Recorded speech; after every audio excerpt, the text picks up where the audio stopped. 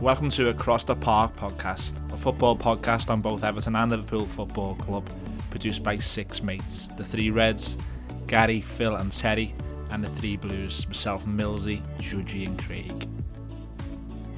Each Monday we release our latest show. We will discuss the ongoing matters with both teams, whether it be good or bad, opposing views, opinions, banter and debate. We are proud to be a family-friendly football podcast, and you can find more about us on our website, www.acrosstheparkpodcast.co.uk. Don't forget to subscribe so you never miss a show on your preferred podcast listening app, and make sure you give us a follow on our social media. Twitter is Across the Park PC, Instagram is Across the Park PC, and Facebook search Across the Park. Thanks for listening and enjoy the show. Hello and welcome to this week's episode of Across the Park, episode number 35. Only 6 weeks left of the season, got plenty to talk about. Reviewing the two games from the weekend, Everton playing away at West Ham and Liverpool home to Tottenham. We've got some social media Q&A and we're going to preview the weekend's games as well. 2-2 again this week. Past few weeks been 2-2. That's not through choice, it's through people being busy. Myself, Millsy and Judgy, the two Blues this week. Gary and Terry are the two Reds.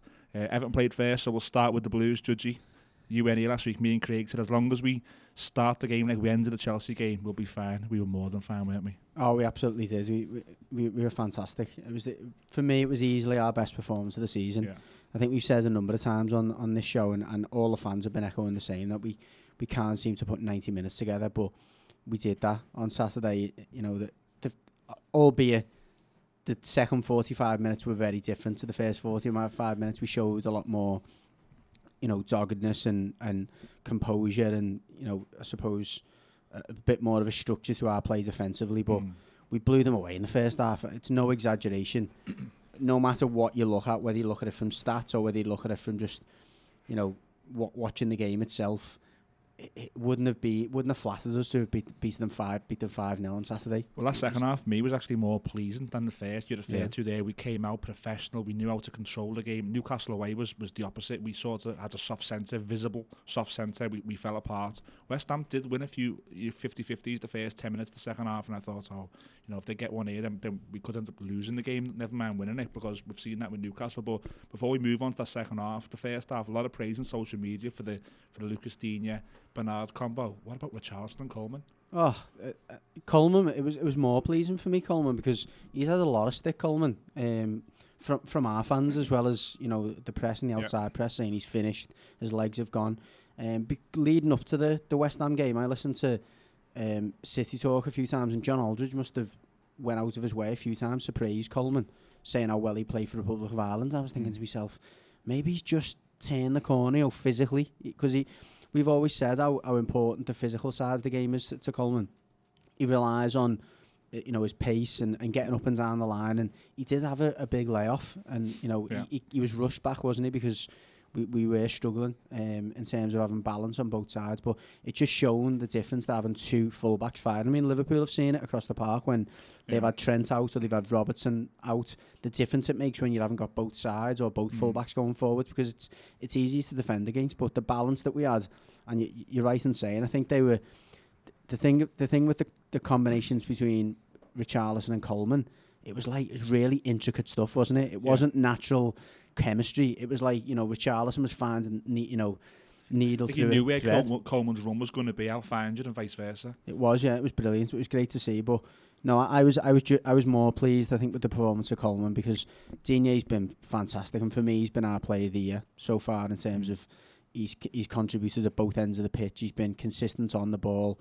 He looks a real player, whereas Coleman is.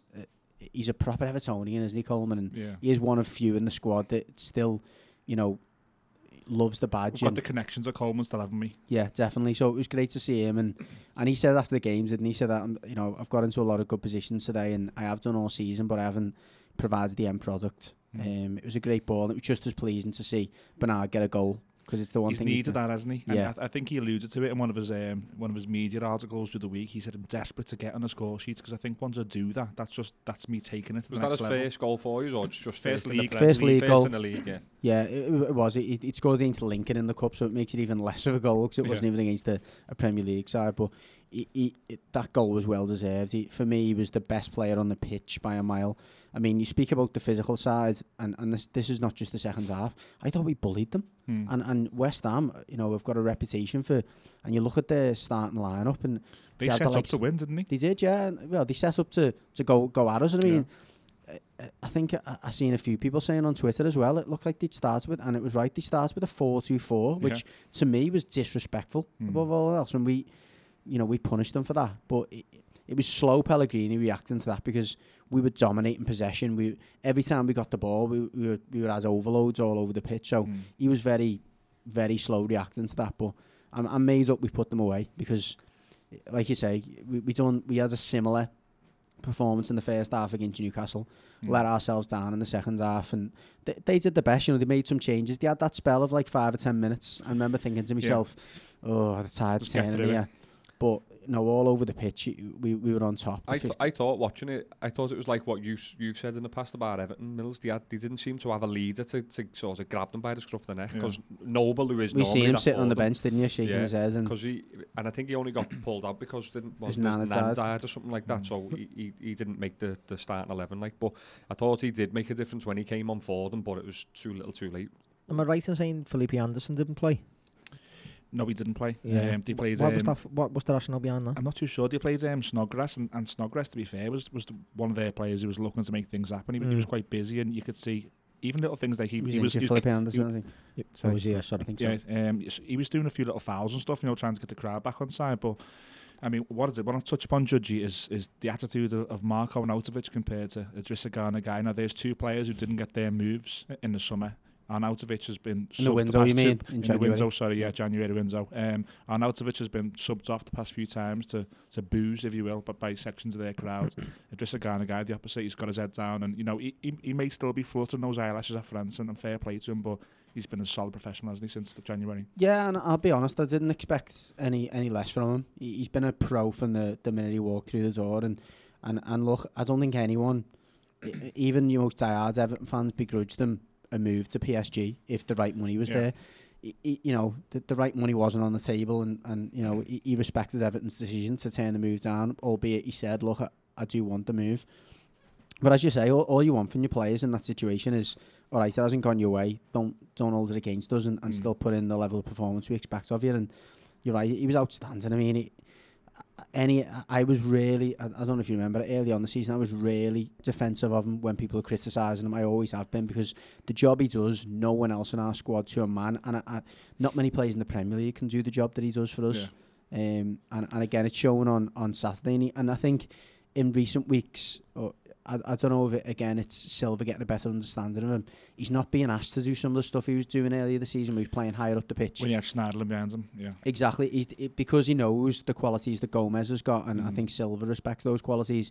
He's doing a lot more of the stuff we've seen of him last year, where he's doing the running around, the breaking up, and he's got a bit more freedom to express himself. He dribbles a lot more than he used to, didn't he? But he's not being asked to go and play balls in behind as much as he did, and I suppose that's the rise and the increase in the confidence of Gomez as well. I wonder if that's confidence in Ghana that Gomez will win the duels behind him, opposed to when Schneiderlin or Tom Davies are there. That little moment, it was almost like, do you remember we played City at home where Fellaini's done that little pirouette on the ball? Against Bellamy, yeah. Yeah, and it was like that, wasn't it? When he gave Declan Rice, was it, the run around? Declan Rice was running around circles. I think he still is now. Yeah.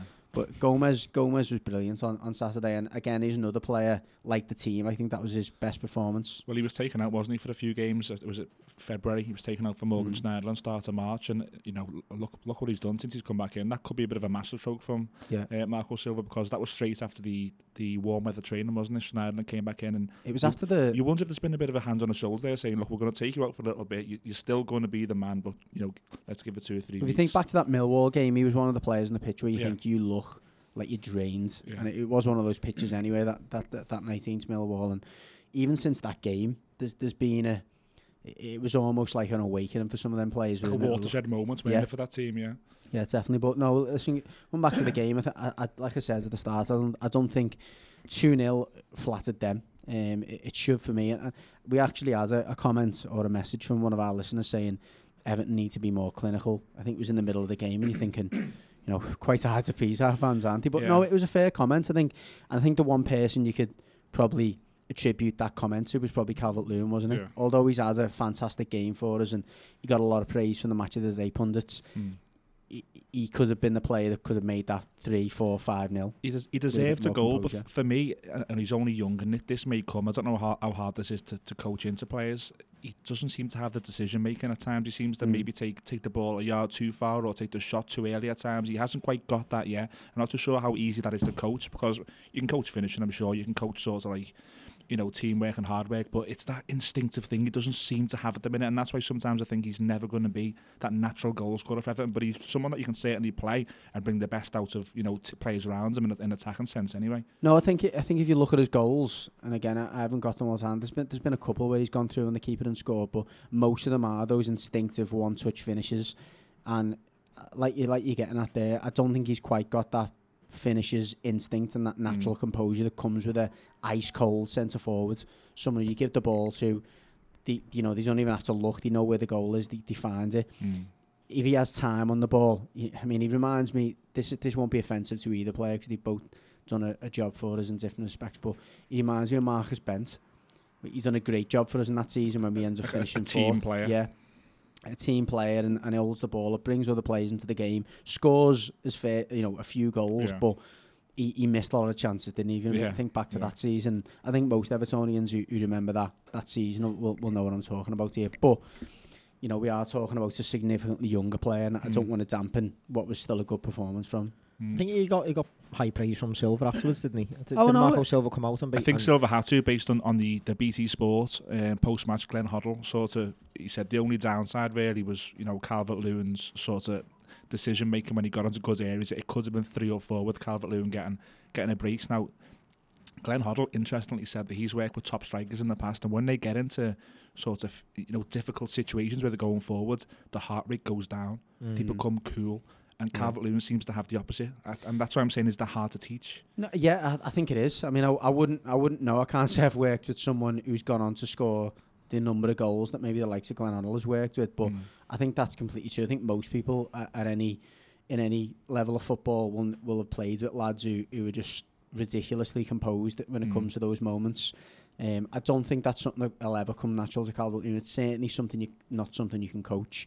If it is, it have to be coached at a psychological level, which, again, I'm sure in 20 years' time it'll be something that people can coach. Well, Owen Hargreaves was there, and he said one of the things that he thinks Calvert-Lewin would benefit from is to play alongside. If Everton go and break the bank, because Everton have got the money to do that, it's about sort of tempting these players in. Now, if you go and break the bank for someone, maybe like a Lukaku or, you know, an old Louis Saha or someone who you could bring in at that level of the career, he thinks Calvert-Lewin would benefit so much from working alongside someone like that day to day. Potentially, but let's remember he played with Rooney all last season. I think Rooney was someone who scores a hell of a lot of Premier League goals, Rooney, and he's certainly somebody who comes into that bracket where the opposite to Calvert-Lewin, give him time, he would punish you. Yeah. You know, so I think you'd like to think that he would have learned from someone like him. I'm not sure I necessarily agree. I think we've got to kind of take Calvert-Lewin for what he is at the moment. We've still got to remember he's a young player. I think Silva was right to praise him because, and the Match of the Day pundits did the same thing in recognising that he's bringing the most, and he's bringing the most out of the players around him at the moment. The fact he's stretching the defence is allowing the likes of Richarlison, Sigurdsson, Bernards more space. They're looking like better players. I think I said that to you after the game, that, you know, as much as I do defend Sigurdsson to the hills, I've also defended Bernard, and all those players are getting given a lot more time and space to go and do their thing because of Calvert-Lewin's selfless running. To me, it's like they've worked on Calvert-Lewin's movement and how to react to that. That's what they've worked on, because it's come out of nowhere. And, you know, I don't really want to move on from this game because it's been something that we've been looking forward to do and talk about a good Everton performance, but we've got red listeners and we'll move on to Liverpool. But before we do, our social media seems to be divided into being shocked by that result or expecting it. Where do you fall? I was expecting one of those performances before the end of the season. I'm not sure I was expecting at West Ham away. I think you look through all the stats. I mean, prediction was 3-2. That tells you a lot. I was expecting goals. I wasn't expecting us to be as polished as we were. And look, let's not get carried away. Look, it was a 2-0 win away from home against the team at the start of the season that, before people start jumping on me, we would be hoping for a result against and not expecting. So But I just think it was a polished performance. And you look at the teams that have went there this season, and like we said before, leading into the game, there's only Liverpool drew there. There's only Man City. I think Arsenal got beat there. So there's Man City, I think Watford and someone else who've won there. But in the last 6 games, these won.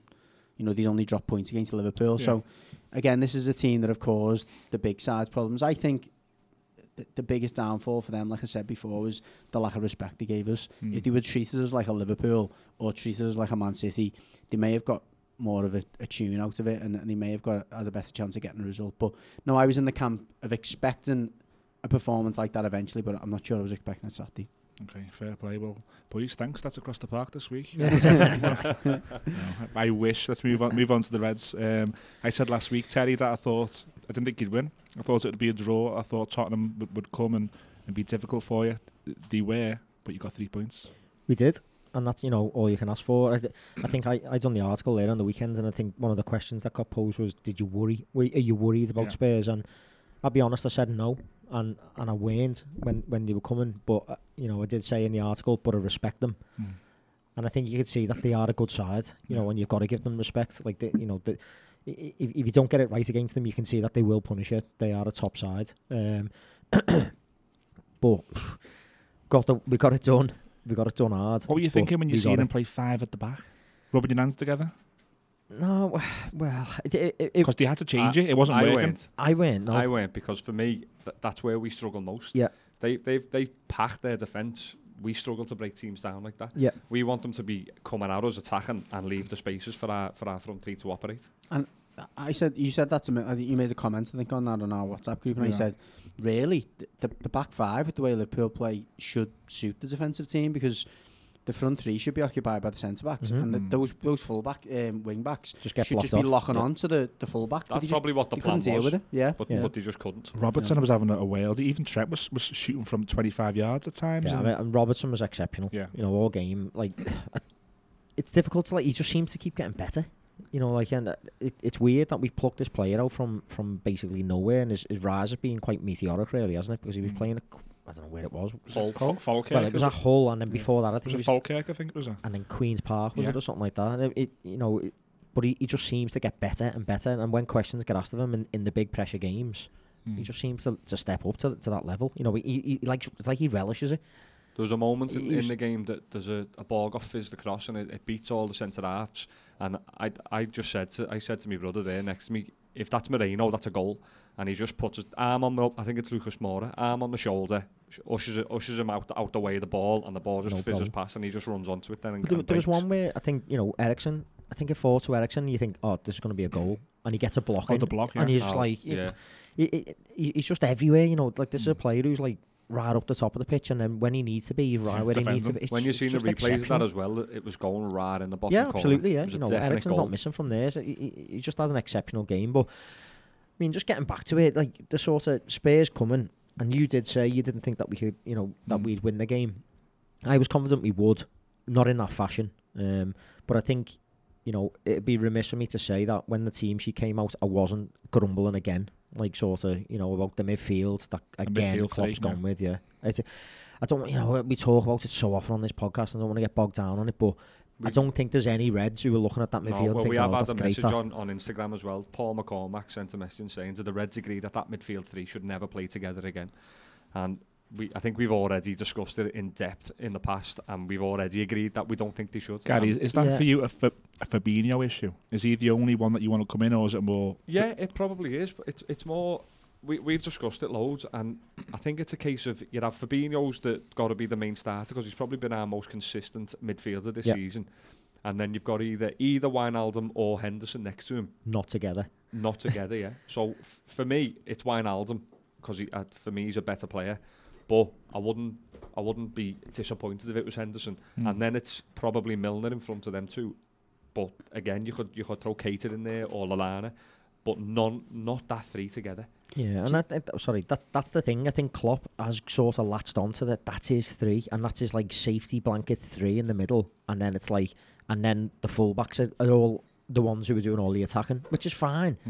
But I just think there's a better three to use, you know, and it is, as Gary said, Fabinho with one of Wijnaldum or Henderson and a Milner or Lallana or Keita in front of that. You know, when you've seen Fabinho come on, he's made a difference, a big difference. He makes so many more interceptions as heads up as soon as he gets the ball, playing forward passes and gets us on the break a lot quicker. And he's done it against City as well. When we went at the Etihad and we were 1-0 down, he came on and made such a big difference, got the goal after he came on.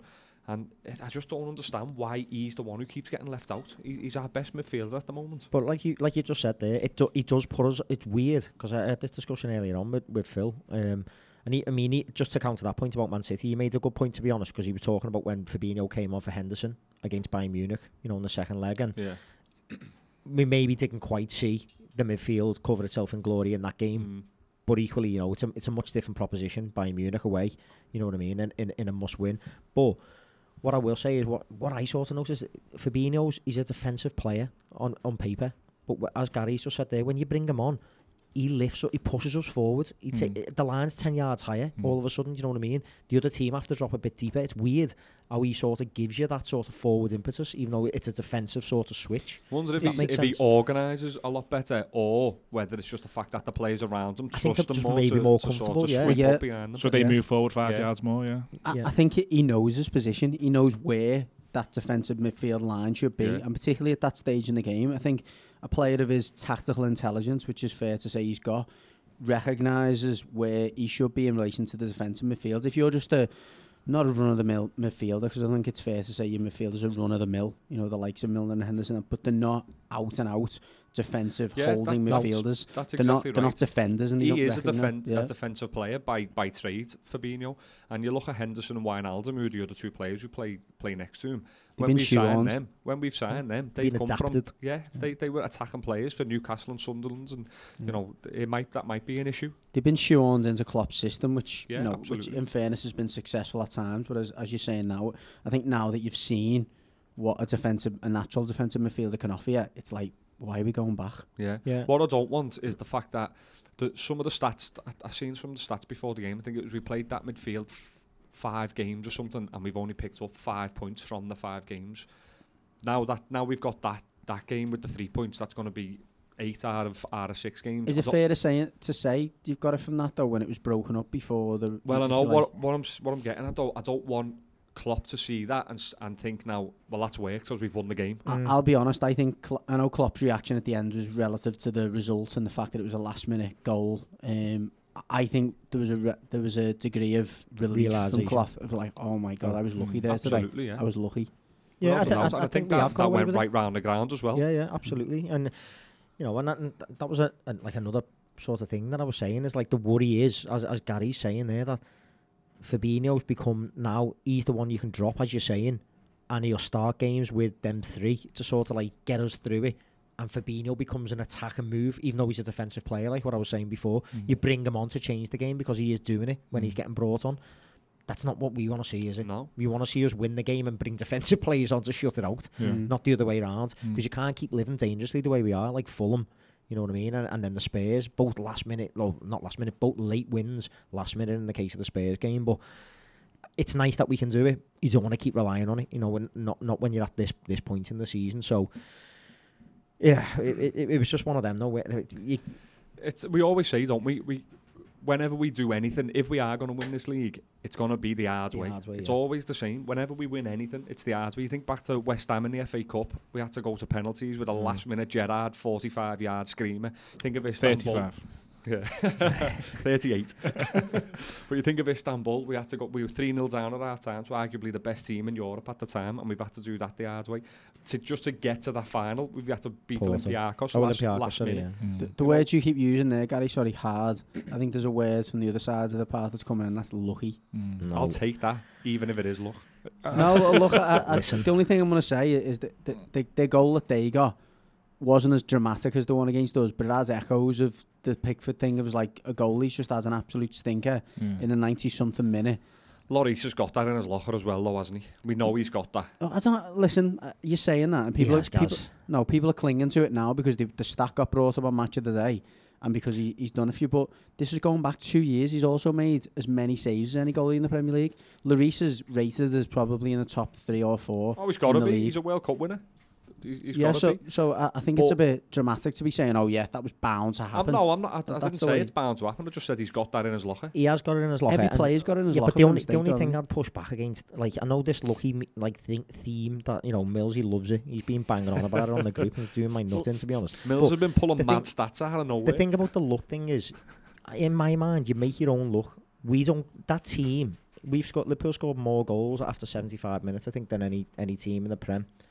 You don't do that if you're not consistently as a team willing to keep going into the deep end of the game and not giving up on games. You create them chances and force the opposition into mistakes. I agree there, because Fergie's team used to do it all the time. But Ferguson and Ferguson's Man United used to do it by flooding the box with strikers and absolutely bombarding the opposition. You didn't do that yesterday. Well, that was just to counter that point, we didn't flood the box and bombard with strikes because we didn't.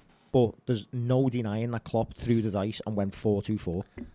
I was going to get to that, because usually in the past you've seen when we're in that position and we do need a goal, he still doesn't do that. No. He still brings a Firmino off, or he brings Salah off, or he brings Mane off. He didn't on him. He took Milner and Henderson off, put Fabinho and an attacker on in Origi, and we did go 4-2-4. And them chances that Millsy's going to say, you know, Spurs were unlucky. They weren't. Them chances came because we had two men in the midfield. We basically, it was like Van Dijk was defending on his bill and everyone else was attacking. Well, keeping on that theme, we've said on this podcast that you and City are going to do that at times now. Between now and then, when you're drawing, we have to. No, it's fair. You've got to. That's why you don't. Yeah, but that's the first time that I think I can say that Jurgen Klopp, you know, I've banged on about him. We used to say it about Benitez and stuff. The 1 point for a draw and 2 points. That's the first time he's gambled and thought, shit or bust sort of thing. We need these points. I'll gamble a 1 point and go for the 3. And he's done it. Well, just to reply to Terry said there that Millsy loves the lucky shout. We're being recorded, so people know what I look like. So I need to defend that. So is that why you wore your shirt tonight? Yeah, a little pass. What I will say, I said this to Terry in the WhatsApp group, is if that was Manchester City yesterday and it was 1-1 and Tottenham missed the chance that Sissoko missed that at the Etihad, and then their keeper threw it on Alderweireld and it went in, you'd say lucky. No, well, you know, like anyone would. The one bit of luck was the fact that Lloris's mistake hit Alderweireld, who could do nothing about it. That's a bit of luck. And then he decided to swing, or decided not to swing. That was weird. That what happened. It was like I think it was like he was so shocked. He thought Lloris was going to get it, and Lloris sort of thought he was going to, and neither of them. It was a bizarre look at it. That's a lucky bounce that it hit Alderweireld. But look at the danger of it. Look, let's not get away from it. It was a fortunate series of mistakes, but I get what you're saying. Let me just counter the Sissoko point, because you're chatting there that's, you know, unlucky. It isn't, mate. There was a conscious decision by our centre-half to show him onto his wrong side, denying him a chance to play the pass, and he hasn't been good enough to take that chance. He should have scored that. That was outstanding defending from but he still had a free shot at goal. He should have scored. I agree with you. He should have scored, but the thing is, though, doesn't mean it's lucky. I'm not saying that moment was lucky. This has been sort of lost. What we did is we put a Tottenham screenshot into the group, a Tottenham fan screenshot. He was saying it, and it sort of got lost that I was saying it, which I'm not. I'm saying that the goal was lucky. Winning goal. You just cited the Sissoko miss, and then you go up the other end and do that. So that isn't luck, though, is it? The Sissoko miss. That's just he isn't good enough in that moment. He isn't good enough as a player. I agree. So that isn't luck. And Alderweireld was good enough, though. Yeah, well, that is lucky. That's a bit of luck. It's a break, the way the ball's bounced and it's hit him. They're the sort of things that you can put down to luck. But I'm not having it that Sissoko is a lucky break for us. Listen, that was down to not many people are saying that. In fairness, not many people are saying that I've heard the Sissoko thing was a lucky break. I think most people are saying there's not many defenders in the Premier League that could have effectively forced Sissoko to do what he's done and almost. You could see how funny was he? He was trying to pass it. He was like, I don't want to have this shot. He was running right. Visibly uncomfortable, wasn't he? And I mean, you know, we talked a little bit about, like, on the podcast, Milner, you know, playing left back. Yeah. And there's a worry that up against pace, you know, he's going to get done. But it's that nous, isn't it? It's that ability to sort of show someone on the wrong foot and show them inside and stuff that you can see how you can get away with, even in tricky situations or against fast players or whatever. You can get away with, if you put them on their uncomfortable side, they don't want to go that way. You can get away with it if you're a clever, crafty sort of player. And that's what we were saying, you know, that Milner, it's down to you could basically see Van Dijk's thought bubble, couldn't you? Yeah. And it was, you are not giving this to someone that way.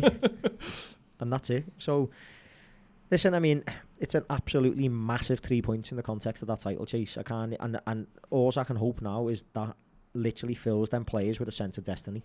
you know, where they think now they should be walking on cloud 9 and thinking maybe it is our time, like, sort of thing, because they're the sort of, if they go for you, they can change things. You know, they can make your players fill them with confidence and make your players feel 100 foot tall. If they go against you, we'd have been out the running there. You know, just to touch on that lucky shout that we had before, we did have a message on Instagram. I'm guessing this is an Everton supporter, like Lee on Instagram. He said, "How come one team have so much luck? Has a deal been made with the devil?" I think to answer Lee's question, I think that deal was done about 15 years ago, something like that, and it's just about to run.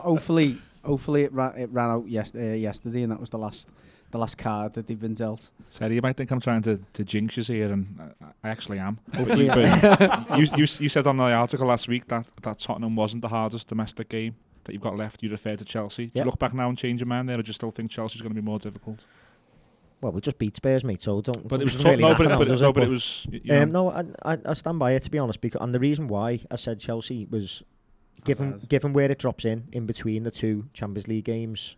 And given that, you know, a previous title challenge under Rodgers faltered against Chelsea at home, I just reckon even though a lot of them players weren't around at the time, Henderson was, but I just reckon there's a psychological hurdle to get over.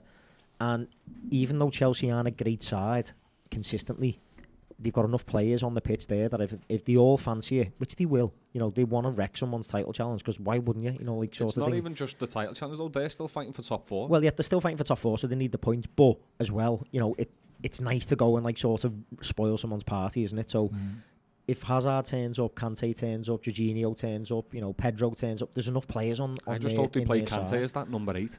Instead of the Holden. They've got two European games as well, haven't they? Either side. They've got 2 big European games either side as well, so it depends where they have to leg one as well. Yeah, it does, but for me, I just think there's a couple of other factors and variables with Chelsea, and there's a you know, a dislike between the two clubs and stuff. There's a history there, yeah. You know, 2014 with you know, the Gerrard slip, and there's just a load of little things that 2005. It just sort of, and 2005. Yeah. But that just sort of makes me think, that's the one that's just got a couple of other factors, you know, that sort of. Should you're unblocking Ross Barkley if it's Barkley 1-0? I think there's a space on the wall for him there, Millsy, to be honest. They'll defo be Millsy's lad will defo have a Chelsea shirt with Barkley on the back if that happens. I had to send someone back yesterday. My mum and dad's cats are always, like, named after Everton managers. I think they'll find a space for Ross. Yeah, Roscoe. A new little Roscoe. Shambles. No, but yeah, it was obviously a massive win for us, wasn't it? And I think everyone's looking towards.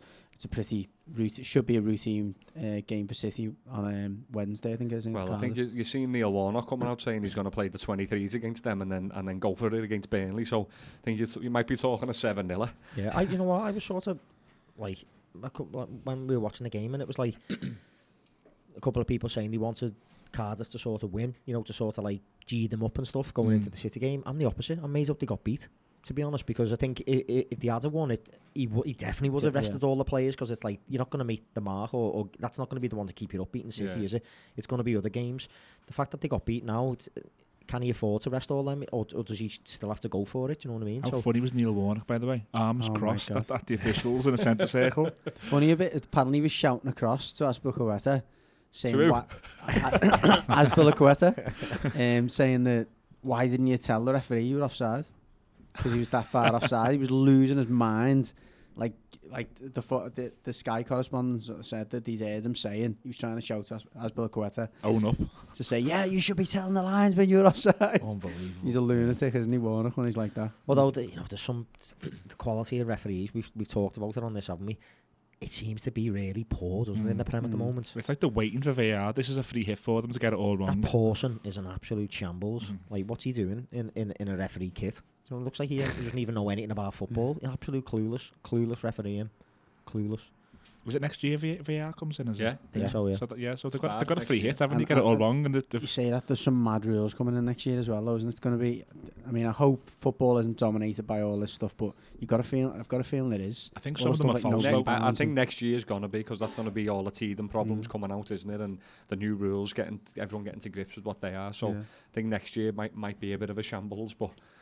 Maybe going forward it might be a bit better. Well, that's a look into the future. We had a bit of a trip down memory lane with a show that was airs on Friday. Was it Friday?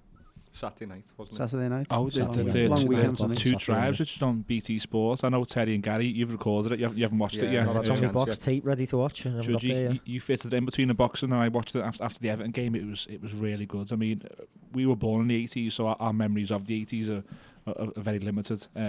Certainly not to the extent of what the programme showed. That the fight that the Scousers and the local people had against sort of the government and things, and where the city was, it made, forget football, it made you feel proud to be a Scouser. Yeah, I'd want to watch it again, and I think the generations of our, fathers, uncles, and everything would have hit home to all them. But I think for us, it was delving into history that probably we didn't really fully appreciate. I think let's be fair, we're still a generation of Evertonians that can't really remember the 80s or the success of the 80s and the hardship that our families went through and our families and friends and stuff. And I think that it was a very much a show that epitomised the solidarity. And you know what? A lot about what this show is about. I mean, we are from a generation where there has always been a little bit of bitterness and tenacity between the two fans, and it has been mixed with banter, and we still manage to get that balance right sometimes. But no, this show, like you say, Millsy, there was a very political feel to it, and it was very much about the Thatcher's government against Liverpool and the things that some of the wordings of the documents. Managed decline. That was the big thing. That was the big policy. And at cabinet level, which was a conscious decision to try and just, which was ridiculous. And football was the one thing that the city had going for it. I think we seen a number of times in the documentaries, and a number of people said it. If it wasn't for the success on the pitch of the two clubs, some people don't know how they would have got through. It was like, it was almost as though it had been sent, from God. And like, listen, this is the one thing they can't take away from you. And it was good. Fowler working wonders, eh? It was music as well. The musical scene in the 80s, the Scout scene was unbelievable. Again, it was amazing what the city managed to do, and I think you can still feel that now. I think any Scouser can associate with that. That there's still that friendly kind of feel about Liverpool. You come into it, but I think Liverpool in the 80s, there was so much, as I say, adversity, like you say, but football brought that, kind of took it away. The Saturday afternoon, you had the football, and your team was good. The Everton and Liverpool teams were amazing in the 80s, and the story sort of went like you'd have such a hard week, and then the music on a Saturday night and the football on a Saturday day would just take that away for that 24-hour period. But there was the saying, living for the weekend. People were very much living for the weekend, weren't they? Because that was all they had to live for. It was an amazing watch, and I'd recommend anyone. I mean, I'm how old am I now? I don't remember how old I am. I'm 33, going on 34. Anyone of my age, slightly older or younger, it's a must watch, because it gave me so much appreciation for. Look, we obviously know football wise, statistically, what happened didn't happen around that time, but it gives you context that I would have never got. And you can get it from stories, but watching that, it was really well produced, and I want to watch it again now. I'm talking about it, to be honest. No, I'm not too sure whether you can still get it on the BT website or the app, but I mean, it'll be there. Yeah, you can. Demand, I'm not promoting illegal downloads, but anyone who can find it. I had a look today, and it's getting repeated on the 9th of April. Okay. Get on it. No, great watch. Yeah, I think the social media guys. With Phil not being here, I'll do the social media this week. Is Phil not here now? We've got a rather funny one from our sponsors at Doe. The owner's an Arsenal fan. He's kindly sent a question in. The name's Ryan. How many goals to 0 will Arsenal win on the weekend against Everton? We'll answer that one in a moment, Ryan. Hopefully, once the pizza comes, we'll answer it. Yeah. The pizza's on the way at the moment, so I don't want to risk him doing a U-turn. He might be delivering the pizza, so I might throw something out the window at him. But no, we'll answer that when it comes to the game. But obviously, a really tough game for us. I think he's. I think he might be after the ticker off me, so I might just keep. See what you can do. We'll start with the Liverpool one then. It's from Billy Heach on the website. He said, "Do you think Liverpool's upcoming window is crucial? I personally think we could do with 1 or 2 really good first team players and 2 quality backups." And that sort of ties in with another one we've had from Jack Peel on the website. Would you go for Hazard in the summer? It looks like he wants out. We're better than Chelsea at the moment, and we're on the up, and they did it to us with Torres. Interesting one. I mean, the Hazard one I'll just touch on first, because and I can see what he's saying. It's sort of, are we now in a position where we can go and get players from them sort of teams? You know, we got to the Champions League final last season. We're going deep into the title challenge this season. We're in the latter stages of the Champions League again this season. It feels like we're very much status-wise back there. You know, like back up there, like where we can say we are. And rising as well. Yeah, as rising. Yeah, absolutely. So I think, you know, it'd be interesting to see whether Liverpool could go and price someone like that from Chelsea. I mean, he's been fluttering his eyelashes at Madrid for a number of seasons, hasn't he? So that'd be your main issue if you were trying. Yeah, I think you know everyone knows that he sort of wants out at Chelsea. It's whether, you know, if it was us and Madrid in a race, I think it's just a non-starter, isn't it? Yeah, he's going to Madrid. But if Madrid don't go for him, it would be really interesting to see whether we'd be a big enough draw, you know, to sort of pull a player of his calibre.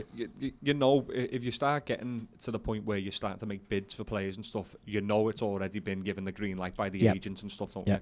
So if that happened, if there's any sort of discussion between us and his agent and was getting a bit of a green light to go, I don't see why we wouldn't. You've got it. I've just started feeling better. Now Hazard's a Liverpool chat happens. But it's one of them, isn't it? I mean, in the past I've sort of said that I'd probably only look at him if we were going to see like Salah go, in which case you can move Mane over to the right and then you play Hazard on the left, or if Mane was going, because he's been linked with Madrid as well, hasn't he? They've sort of like, you know, in the last week or two, because he's obviously in fine form. I think they'd be more likely to go for Hazard though. He's a sort of more of a Galactico type player for them, and I think he'd be cheaper. Yeah, but the thing for me is, like, I didn't actually quite realise it until I was having this debate with Phil the other day, and you know, there's been a lot of talk that are we lacking a number 10, someone who can play in that sort of role, and he does actually play there, and his you know, the numbers that he puts up are phenomenal. So it's like, you know, there's a lot of talk about Coutinho coming back to Liverpool and stuff, or should we be back in for him? I actually think Hazard would probably maybe be a cheaper option, because he's a player who, you know, what would he cost to get him from Chelsea? I don't know what's left on his contract, but that's what it depends on. But they were talking 100 plus. The Madrid but you're talking probably 120 to buy Coutinho back, aren't you? Because, you know, Barcelona aren't going to want to take a 40 million hit or something on him. So it's one of them. If it came down to it, I don't think it's an easy call to make. And if he was available and he said he would stay in the Premier League, I think it would be remiss of Liverpool not to be in for him, because he's a very versatile player. He can play up the left. He can play in that number 10 role. And I think he can play right across the front, can't he? If he needs them to, he can play as the striker. His numbers speak for themselves. Like there's my only concern with him would be that he's not as consistent as you'd like him to be because of how good he is.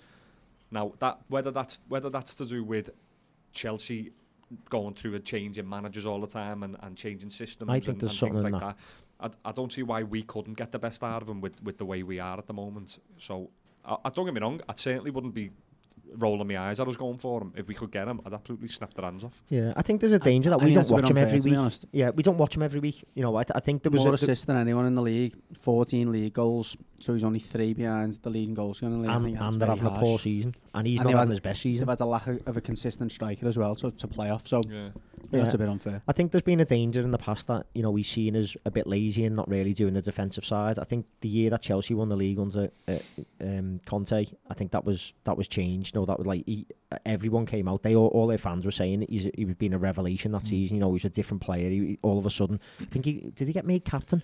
And it sort of, I don't know whether that gave him a bit of a kick as well. Like sort of, you know, like now like you've got to show. Yeah, season. I think he did. So you know, I think it'd be wrong for us not to be in for him if he's available and he's willing to stay in the Premier League. But just moving on to like the window in general, I don't really disagree. I think it all depends on how our outgoings are. Does it though? I think so, yeah. I think I can identify 2 definite positions we need first teamers in. With what the listener said there, with 1 or 2 really good first teamers and 2 quality backups as well. But if you start losing the likes of Lovren, Matip, Lallana, you know, potentially Milner, if Leeds would come up and stuff, and you know, if you start losing them, you'd be looking then at 4 or 5, maybe 6 quality backups as well. Jesus, Gary Phil's having kittens listening to all those departures there. It's all his favourite players. Give him a warning before he listens to this. Yeah, and you know, I take your point. Obviously, it matters on the window, but imagine if everyone stayed. I think we'd still need definitely a first-team centre-half to come in. Yeah, I agree. Because I don't think we can rely on Matip and Lovren, and I'm a bit concerned about Gomez's injury record as well, if I'm honest. But that's it. If you can keep Gomez fit, then that's great. But at the same time, if you can have another first-teamer who's constantly challenging him for that position against alongside Van Dijk, then you've got good problems, haven't you? Yeah, so that's a definite, position where you need to go and buy someone who can go in that team immediately if needed. I think we definitely need left-back cover. Because I've seen talks, I don't know the kid's name, but there's talks of a kid being promoted next season and being Robertson's cover, like. Really? I can't remember his name, he is only a young kid, like, but if he's good enough, then I don't see why not. If he's good enough, I don't see why not, but it's one of them, isn't it? It's like... Trent got put in at 19. He did, and I take your point, but it's just a big ask, I think, of relying on kids as your backup to someone of the quality and importance in our team of Robertson. Yeah. If you lose Robertson, a lot of them assists and things are going out of our team. He isn't one of our best defenders. He's one of our most potent attackers. So you need someone who's going to be able to come in and replicate that. And I think the only way you get that is basically buying someone who, I certainly wouldn't say no to Wan-Bissaka. Oh, well, yeah. Well, I'd love Bissaka to come in on, but he's a right back, isn't he? Oh, so, is he right? Yeah, he's right back. So I'd love him to come in because I'd still have him anyway. I've mentioned it on this podcast, and I think everyone's sort of saying, "Oh no, I can't see it." Yeah, I still think Trent will move into the midfield. The more I watch him now, and the range of passing, and the way he's willing to hit shots from outside the box and stuff, there's no one else who's doing that. A central midfielder. Central midfielder, yeah. I think he's starting to show me that I think he should be tested there and see what he's about, because I think he could be a phenomenal player there. Didn't Gary Lewis start the Gary season Lewis say said it. he was a centre mid at the beginning, and you can see him going back and there. he sort of got moved, and he'll see him going back. But the more I watch it, he was a centre back, Trent, but he played through the centre more. I think it was because of his height and his physicality and the fact he dominated the ball. But you've seen yourself since he broke through. He's a player who he's tactically. He can tactically adapt to most positions, and he's technically very good, isn't he? Yeah, his range of passing. His range of passing is incredible, and he'll hit shots. He can hit a shot from outside the box. He had two there against Spurs that weren't far away at all. No, and he's a young lad with a boss engine. I don't really see him that he would necessarily do that bad a job in front of a base midfielder, two who are protecting him and giving him the chance to sort of go and do stuff like Oxlade-Chamberlain. I could almost see him being like an Oxlade-Chamberlain or like a sort of like a Dele Alli sort of player, someone who's got that ability to like pick a pass. He can hit it long, he can hit it short. He's got a boss engine. He can carry a ball. He can hit a shot. He's good in the air, or relatively good in the air. It's like I honestly, although he's doing himself absolutely no harm as a right back, I don't think it's his best position. No, I think he will end up moving into that midfield, and then I'd love us to go and buy Wan-Bissaka to back him up. You know what I mean? Absolutely, no doubt about it. But I think there are definitely a couple of positions that I think we need to sign players who are going to go right in that team. Centre half, this is a big one. We definitely need cover for the front. Yeah, you say that, I'm not sure. I just don't know. Sturridge is going to be gone. Sturridge is going to be gone. You don't really want to see him at the moment. Maybe anyway. Origi is I can't see Origi sticking around. Origi's likely to go. Okay, that's fair, but it depends for me whether Shaqiri sticks around, because I think you can easily move Salah into the 9 and play Shaqiri on the right if you need to. One player to cover 3. Yeah, but they're so fluid, aren't they? Mane can play anywhere across the front. Salah can play anywhere across the front. Firmino can play 9 or in the 10. My issue there would be you lose one of them 3 players for a long period for an hamstring injury or Oxlade-Chamberlain style injury. You bring Shaqiri in for a long period, and then what if it's not going right in the game? You've got There's no backup for the backup, is there? Yeah, I think if you need to have someone to come in for them 3 players, you need at least 2. Okay, well, there's a couple of players who are out on loan who are playing for Liverpool who probably deserve the chance to be that person. Harry Wilson being the main one, and Kent maybe one of the other ones. So, should you go and sign someone who will go in ahead of them in the pecking order when they're out on loan doing it? Particularly Wilson, I think he's obviously playing in the higher quality league, and he's doing it. Their fans love him as well. He deserves that chance to be that player to back them up. That might be a case of Klopp will see him when he comes back from the break. Yeah, when he comes back from the break in the summer and pre-season, see what he's about, see if he has matured enough to be sort of fighting for them places, and if he has, I don't see why he wouldn't give him the chance. In fairness, we've got a bit of experience that we've had players out on loan in the Championship the last few years, haven't we? And you look for like the likes of Kieran Dowell, and you think Joe Williams, Callum Connolly, yeah, you do find quite quickly. Within a few weeks, you'll know whether the manager's having them or not, and then quickly you see him tipping into the market. So I think you're right. I think he gets them back for pre-season. think he's going back to States again.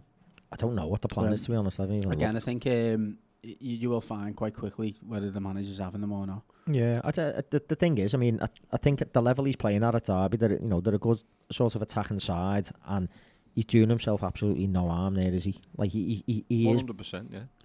He's not just making the numbers up in that team. He's like one of the best players probably in the Championship at the moment. So he'll be up there for the nominations of player of the year. I just hope it's not a case of he's dropped down and that's his level, and he's a worldie at that level, and the Prem's too much. Might well be. Maybe. We've seen it happen before. I mean, look at Joe Shelby. There's another player I haven't discussed there, but I think we can probably rule him out now. Is Ben Woodburn. I think Klopp sort of gave him a bit of a chance, and he struggled. Couldn't even get in the team at Sheffield United. Yeah. He's still looking the part for Wales and whatever, but he's someone who definitely looks like the Championship is around. There's a fella in our work who's I think he's a Wigan fan. Follows them everywhere and that, and he said when we played them pre-season a couple of seasons ago, he said Ben Woodburn ran the show, and he said he's going to be a world of a player, and he still goes on about him now. The thing is, he hasn't played for about 2 seasons. when he did play for us, I don't think he done absolutely anything wrong. He looked very tidy and very accomplished. So is he one of them players? Well, is he one of them players though who will look great in a good side and maybe just can't do it at like Championship level or whatever? You know, like I don't know. Klopp loves him around the first team. Apparently, as soon as he was kind of falling out of favour at Sheffield United, he wanted him back because he's great in training. Apparently, his energy and, like you're saying, he links up well with the good players, but he just doesn't bring that X factor to the table. It might be like in boxing, he's a good sparrer, but you can't perform on the big stage. Like Cash Ali. Oh, I'm gonna go there. But yeah, I don't know. And for me, I'd still maybe give Woodburn a chance. I'd just maybe give him another chance to see whether he can. I think we might be too high a level for him now. I think it's too late for him to have another chance. Possibly. He's young. Possibly. He's still very young. He is a kid. He is still very young, but where'd you give him the chance? That's like our conversation about Tom Davies, isn't it, really? But that's where you need, you'd hope that after this season, we are starting to put a squad together that can compete the way City are competing in 4 different trophies. And does Ben Woodburn get in that squad? Does he? Well, maybe he does get in the squad in League Cups and stuff where you can give him that chance. Maybe like a fringe player. Because some of them just mature really late, don't they? Look, we've talked about it on this. Harry Kane, it was one of them. It was like no one was giving him a chance. He had about 50 loans, but then he came very good, at a late stage. So you just don't know. It's a difficult one with kids. If you had that type of attitude, though, you'd hold on to every youngster you've got. No, but I think you can see with some of them, they're just not good enough, are they? Patently not good enough. They're not going to make it at that level. I think I haven't seen enough from me yet to say that he won't. Just to conclude it, though, I think to answer the question properly, it is going to be a big season. It is going to be crucial for us to be able to move on next season. Before we do go as well, Gary, I'm still trying to rack my brains. I can only think that left back, it's got to be Adam Lewis, and if it's Adam Lewis, because I think he's probably the best left-sided defender you've got in the 23s and the 18s. I think he's only about 17 or 18. Yeah, Adam Lewis is 18. He'll be around 18 now. He's not ready. If it's not Adam Lewis, it might be Jake Kane, and again, nowhere near the level. I mean, you spoke about Robertson and the levels he's got to. He's going to need... Both of those players are going to need a loan. They're going to need a loan at least. Mm-hmm. Right, okay. We had a question for the Blues that came in right at the end of last week's show that we're going to get to now. There was no name because it was on the chat on the website. He was live chatting to Judgy. It said, do you think Rooney would have been a difference in this year's Everton team? I personally think he would. And I think, Mills, that probably alludes to what you say about lack of leadership in the team. Yeah, if it came through last week on the chat, I wonder whether they were trying to put it straight out when the episode was out and thinking we could answer, but unfortunately we couldn't. Judge did get you on the laptop and give you a nice answer. But for me, I mean, we lack leaders. Rooney was a leader last season. I think at times he was a good captain for Everton last season during a really difficult spell. Could he have done that again this season during our difficult spell? Yes, for me. Could he get in the team now when we're flying? Well, not flying, playing better? No. I mean, you've got to look at, first and foremost, you've got to look at where he'd slot in. And those two positions would be centre forward. Well, I suppose centre forward, number 10 or number 8, if you like. I don't think, we've seen a few times, I don't think he got the legs to play in either of those positions that Gomez and Guy are playing in at the moment. I've mentioned it a few times. The running stats of those two players are up there with anyone in the Premier League. I don't think he's got the legs to play in this type of team in that position. Number 10, I think you'd be the first to say Sigurdsson has not been consistent enough in his performances this year. I think he could have played a kind of role where they had a game each, or if he played 1 in 3 instead of Sigurdsson, I certainly think he could have played a role there. as a centre forward in certain games, I think he could have played a role there as well. I don't. He's not the Dominic Calvert-Lewin who's going to stretch defences, but he would have given us a different element. I don't think he would have been a starting player, but if it wasn't for the money, I think this is the big thing. It was so much. His wages were astronomical for us as a club. It was breaking the wage structure to have him there, and I think when the offer came to take him off the wage books, I know that it freed it up to buy other players. Then I think it was an offer we couldn't, Well, that wasn't even a Marcel Brands decision because Sam Allardyce was being questioned at the end of last season about this. So that was when him and Steve Walsh were there. So Rooney was always sort of at the end of last season always going. So maybe it's a Farhad Moshiri or a Bill Kenwright, like you said. Yeah, sorry, I thought you were alluding to who brought him in the first place. I think it was Kenwright who wanted him in the first place, and I think in the end it was heart over head. Originally it was heart over head, and I think when when they'd sat down and looked at budgets and they'd maybe looked at who we're going to bring in next year, it was kind of it's a bit awkward this, but we can't really bring anyone in if we're still going to keep Rooney. Just taking like the money side of things away. Would purely on a playing basis? Yeah, I've just said I've just said. At times this season I would have. I think it'd been maybe one not. Yeah. Every other game, maybe there'd be certain like horses for courses. I think certain games he would have offered us something. Certainly the bigger sides. I think to have his experience and composure. The judge is right in that sort of 3 behind the 1. There's times this season he'd have played there when Bernard was unfit, when Andre Gomez needed taken out. You could have put Sigurdsson as the 6 and Rooney as we're trying to unpick defences. To have a Sigurdsson behind a Rooney and your 2 wide players, you dream for that at home. The times when we have struggled to break teams down, you think of your Newcastles and Watford games where we just had so much possession but we just didn't have that extra bit of guile. I'm salivating thinking about it actually.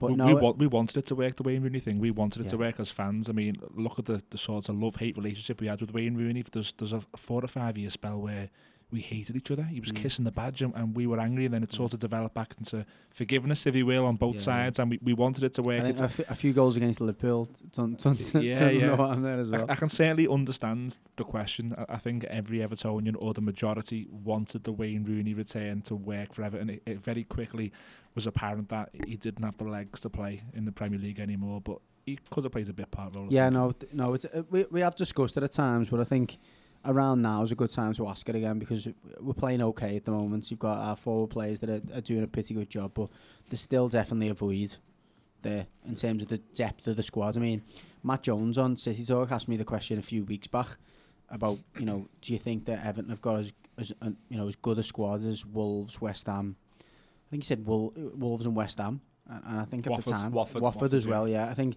you go back to that question now. I think West Ham and Watford are probably right off, but you look at the amount of players that Wolves seem to be able to rotate through midfield, and not as much Jimenez because he's been exceptional, but in the midfield areas, attacking midfielders, they seem to be able to rotate quite well. And the goals are still an issue for them as well, though, aren't they? They're the lowest scoring team in the top half of the table. Are you sort of alluding to there, Judge, that there might be more trust in throwing Rooney on opposed to a Tom Davies in the last 20? Oh, yeah, 100%. That goes without saying. We're definitely lacking experience, aren't we, in terms of players coming off the bench. Having said that, and going back to my previous point, before the West Ham game, I was thinking, God, I'd love to have the likes of Lanzini and Nasri and all these types of players, attacking midfielders who can unlock defences, but I think the benefit of our small, tight-knit squad is starting to reap a bit of the benefits, isn't it? Because there's that understanding now and that togetherness that if you're playing well, works really well. Yeah, if you're not playing well, you haven't got that ability to shake it up, have you? But no, good question. My answer would be yes, if we had the financial capability to do so. Yeah. Okay, we've got one more, which is another Everton one. We ran out of Liverpool ones because we sort of grouped them together. It's from Dave Tomo on Instagram. Would finishing 7th and potentially getting into Europe be classed as a successful season for Everton? Yes. No. Yes. I'll let you go on, Jude. You said no. I'll let you go first. I've got to say no because I've said it from the start of the season and I'll still maintain it now. My disappointment of not having a good cup run and getting to Wembley would mean that just finishing 7th, I can't call it a successful season.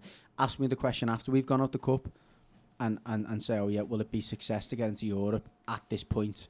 Then I go, yeah, because we've kind of salvaged it. But it's a bit like I think it's like going into a game against a team you're expecting to beat, being 1-0 down at half time, and then saying to you, would it be successful to draw this game? Oh, sorry, it's 5 minutes to go. Will it be success to draw now? You're like, well, yeah, because we were 1-0 down, but I think we just pegged it back.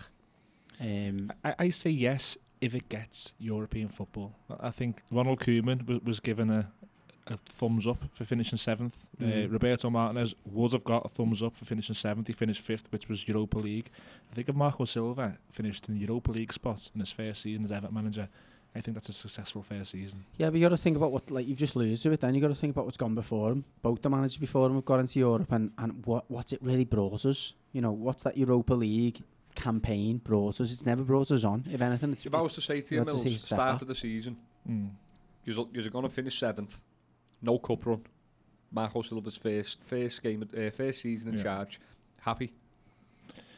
That's what I mean. Is there an alternative though? After the money you've spent as well. But is the alternative after the money as well. Put into context, Eddie. Net spend compared to the year before, we haven't spent near as much. I'm just trying to word it to Mills as I think 7th is your expectation going into this season.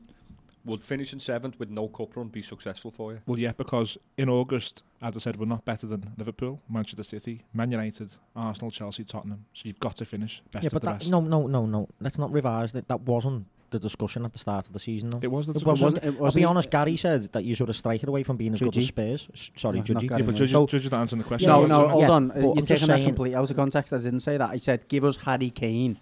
I didn't say we're a strike away from being better than Spurs. I said, give us Harry Kane. I did say that at the time. Yeah, but you... Yeah, but you're looking at me saying this. Okay, at the start of the season, is it wrong to say that Evertonians thought you were going to be in the mixer, in the top 6, competing in that top 6? With the money that you spent over the last couple of years, you did. With the new manager, you did. You definitely did. You did. Rewind back to our pre-season episodes. I don't think that we're good enough to finish in the top 6. It wasn't as much pre-season. It was a few games in. Because you were playing well. A few games in, and not only were we playing well, United were already struggling. Yeah. And I remember us going into the United game saying, if we beat United, we should be aiming for 6. That was the chat. Yeah, so come October, when you're in the top 6, and there's a team that looks to be crashing out the top 6, of course, but we're talking August. Gary's question was pre-season August. I didn't think in August that we were better than Manchester United. No, in October, if they just stuck with Maureen and they'd have finished 8th or 9th, then obviously, but because we were in the top 6, I don't think Everton are good enough to finish in the top 6, and I certainly didn't in pre-season. No, I think, is it a good season? Yeah, but I think the word was success. Did you use the word successful season? Yeah. I can't call that a successful season, especially after I've watched the 2 tribes the other night, and I'm looking across the park at them competing for leagues and still competing in the Champions League. Now, we're nowhere near that level, and don't get me wrong, I'm not saying we are, but they've still managed to upkeep a Champions League campaign whilst competing with arguably the best sides in Europe. Well, not even arguably, the best sides in Europe on paper. So when they're doing that, I can't call getting in the Europa League and scraping into the Europa League a successful season when we've whimpered out of both the other competitions. So I think the attraction of maybe bringing players in is better when you're in Europe. I said it's a good season and that there's an upside. There's definitely a positive outcome, but I can't call it successful. Not for me. I think Gary's sort of got it right there. You know, you in context of where you are in the season. Again, it's you know what I mean. I know I'm terrible for that. Sorry, listeners. He's got it right there. You know, in the context of the season, when you readjust, you know, it's a good outcome, I suppose, from where you look like you were heading. But you know, in taking the season as a whole, it probably isn't what you were looking for. I'll just ask the question just to extend that point a little bit. Do you want to get in Europe? Because you've just touched on it, because it could be attractive for players. It's a slog, that Europa League, though. And now we've been in and we've not been successful. I think the 5 times we've been in it, we've got to the last 16 once. We've predominantly not been successful in it. But that doesn't mean... I mean, look at you guys. You've not won the league. You're hoping now, though, aren't you? You haven't won for 25 years, but now you're hoping for it because you've got the squad to do it. You've built that squad to do it. Why can't we go and build a squad to have a go at the Europa League next season? It sounds mad, but I said it last week, so I've got to reiterate it again. I still don't think we're ready for a European campaign. Sounds mad, that, Judge. No, it does, because it sounds like it's a lack of ambition to say, we've got into Europe. But no, I don't think we're ready. I think another opportunity to build a squad because I think as soon as we get into Europe, there'll be a tendency with recruitment to go, we're going to need another 4 or 5 players now, rather than we're going to need 6 or 7 rather than 3 or 4. I would sooner get 3 or 4 quality players who are 2 maybe going to strengthen the first 11, and then 2 that are going to be back up, and then go, okay, we build again now. And now we've got a chance to really mount. And we finish 6th. No, we go and win. But you finish 6th, but you might go in the domestic cups. Go and win a cup rather than competing on 4 fronts, whimpering out of a League Cup again, which we'd have to. We just have to. We'd have to go out the League Cup, or we'd have to, certainly surrender it fairly quickly. We then no change there then. Yeah, exactly. Yeah, but then we'd have a half-hearted attempt at the Europa League, because let's be honest, you get through the group stages, as soon as the Champions League teams come in, it's like, why are we even bothering here? I would take European football for Everton next season 100%. No, look, and I get the draw, and don't get me wrong, as soon as we're in there... You be in Leon again with me? Yeah, absolutely. You would. I don't talk about that plot. It was the worst experience. But no, things like, look, as soon as the draw's man, you're excited about. Don't get me wrong, I want to be in the mix of them. I'm just saying, head, rather than heart. I think the best thing was almost to just lose out because of the other, because it's not even in our hands, is it? Even if we finish 7th, you might not get in it. City have got to win the cup, haven't they, for it to go down, because they stopped the rule where the cup runners up get it. It's got to be on the league. I think Judgy's right. A period of consolidation, I think, is exactly what you need, and that is cement your league state, position, be up there, challenging.